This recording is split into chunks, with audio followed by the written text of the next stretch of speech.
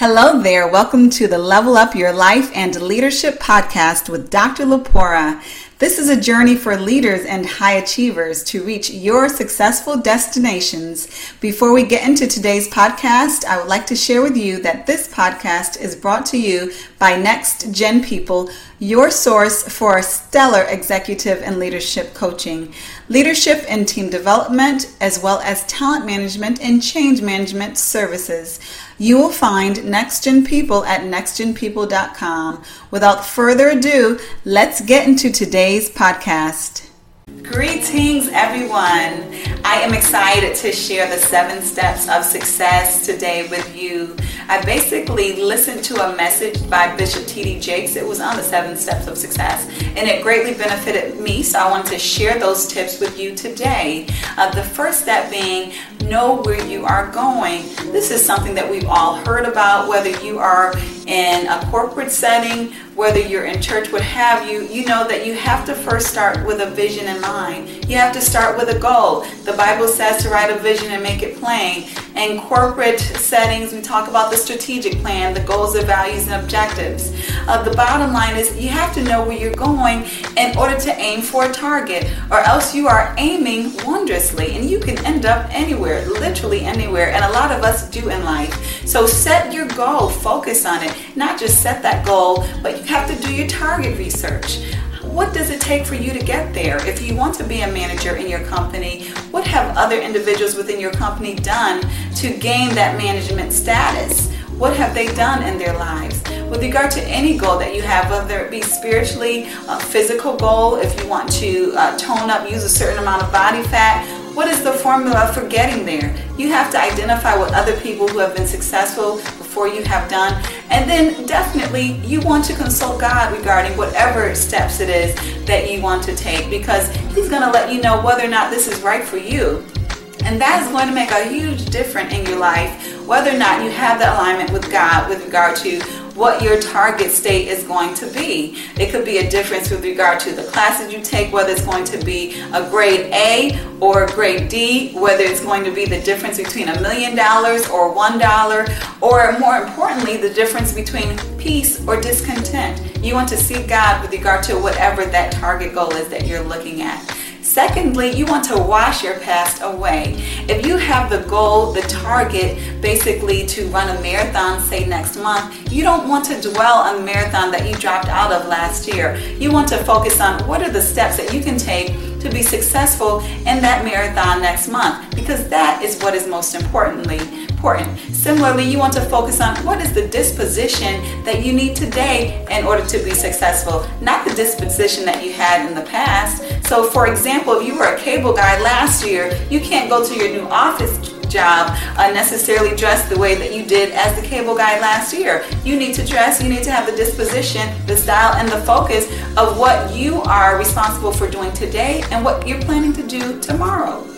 And thirdly, he says to put on a grand attitude. And we know this to be true because as much as we want to listen to our friends when they have negative experiences, and we all need a listening ear from time to time, nobody wants someone who is going to constantly whine. So you need to bring joy, positivity to those in your life, whether it be your managers, whether it be your employee, your spouse, your children, whomever is in your life, your friends. You want to bring positive energy. There's no way that anybody listening to this can say that everything is wrong in their lives. Of course, everything isn't right either, but there's definitely a room to identify what is positive, what is going well, and focus on that positive energy and share it with others, because then they're going to do the same with you. As you help others with a grand attitude, they're going to be of benefit to you. And it only makes sense that you're going to get what you're going to give out. Maya Angelou once said, I believe it was her, who once said that people may not remember what you say or what you do, but they will remember how you make them feel. So keep that in mind in your interaction with others when you go on that job, or even when you come home. What energy are you bringing to the people around you? And fourthly, you need to prepare for what has not yet happened. If you have a goal, you need to be prepared for it.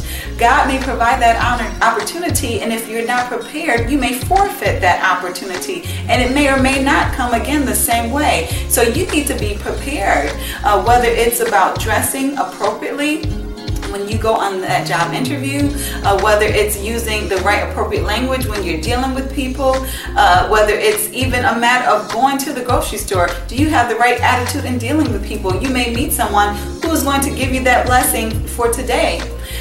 If you want to be a manager in your company, are you studying books on management? Are you reading the bestsellers? Are you studying books on leadership? Are you taking training? What are you doing to be prepared for when that opportunity comes? You need to be prepared. That's your job. God may bring the opportunity, but it's your job to be prepared. And for a fifth step, you need to go to that place. Bishop T.D. Jakes says, go to that place, wherever that place is. So for example, for me, when I wanted to get back into the field of HR, I started back networking in the professional associations, specifically dealing with HR. That was that place for me. Say, for example, you're looking for a mate, for a spouse. That place might be the golf course. It might be church. You need to go to that place, basically, that Bishop T.D. Jakes is talking about. He uses a very powerful visual analogy of a man wearing a tuxedo. He may come down the hotel elevators headed to a wedding only to be surrounded by a bunch of people in swimsuits. Well, what he needs to do is go to that place, which is the wedding. If he stays in the lobby for too long around these people who are dressed for swimming, they're going to start looking at him funny. Well, why is he standing around here all this time with a tuxedo? Well, Bishop T.D. Jakes warns us that our lives are very similar to that. We need to go to that place, because if we stay overdressed in the wrong place for too long, people are going to start looking at us funny. If you stay in a job where you're overqualified for too long, people are going to start looking at you funny. Well, what's wrong with him? What's wrong with her? Similarly, you're not going to be able to grow the way that you need to grow. So he warns us that it's a danger for staying in the wrong place for too long. You need to move on when you feel like you're in a situation where you're overdressed for where you are, so to speak.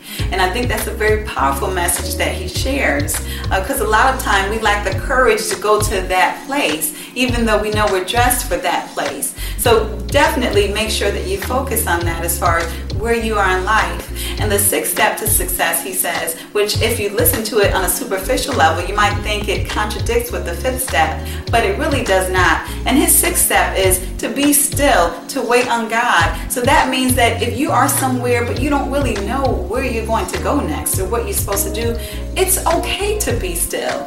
If you're in a job where you're overqualified but you really don't know where you're supposed to go next, it's really okay to be still, listen, and wait on God to tell you where you're supposed to go next. And in a similar accord, you might be in a new role or new position. You might be in a new job, a new marriage. You might be a new parent for the first time.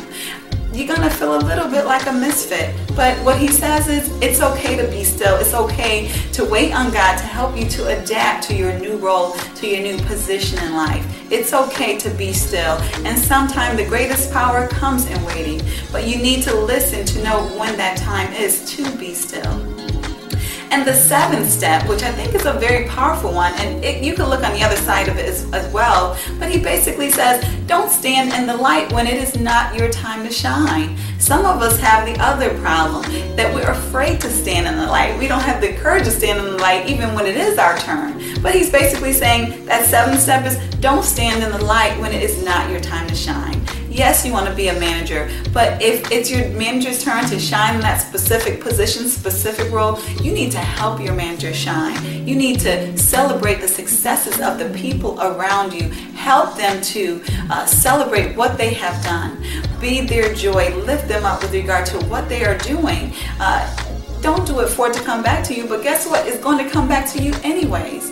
And he uses also another good analogy regarding women in labor. Nurses often tell women when to push, and more importantly, when not to push, when to reserve your energy for when that baby is truly coming. So that's what Bishop T.D. Jakes is saying. Sometimes you need to reserve your energy for when it's meant for your baby to come, so to speak. And when it is time, you need to push hard as you can so that you truly can shine in that light when it's time to shine. I hope these 7 steps of success has been as much benefit to you as they were to me. If they have, please share it with someone else so that they can be blessed by them as well. I hope you have a great day.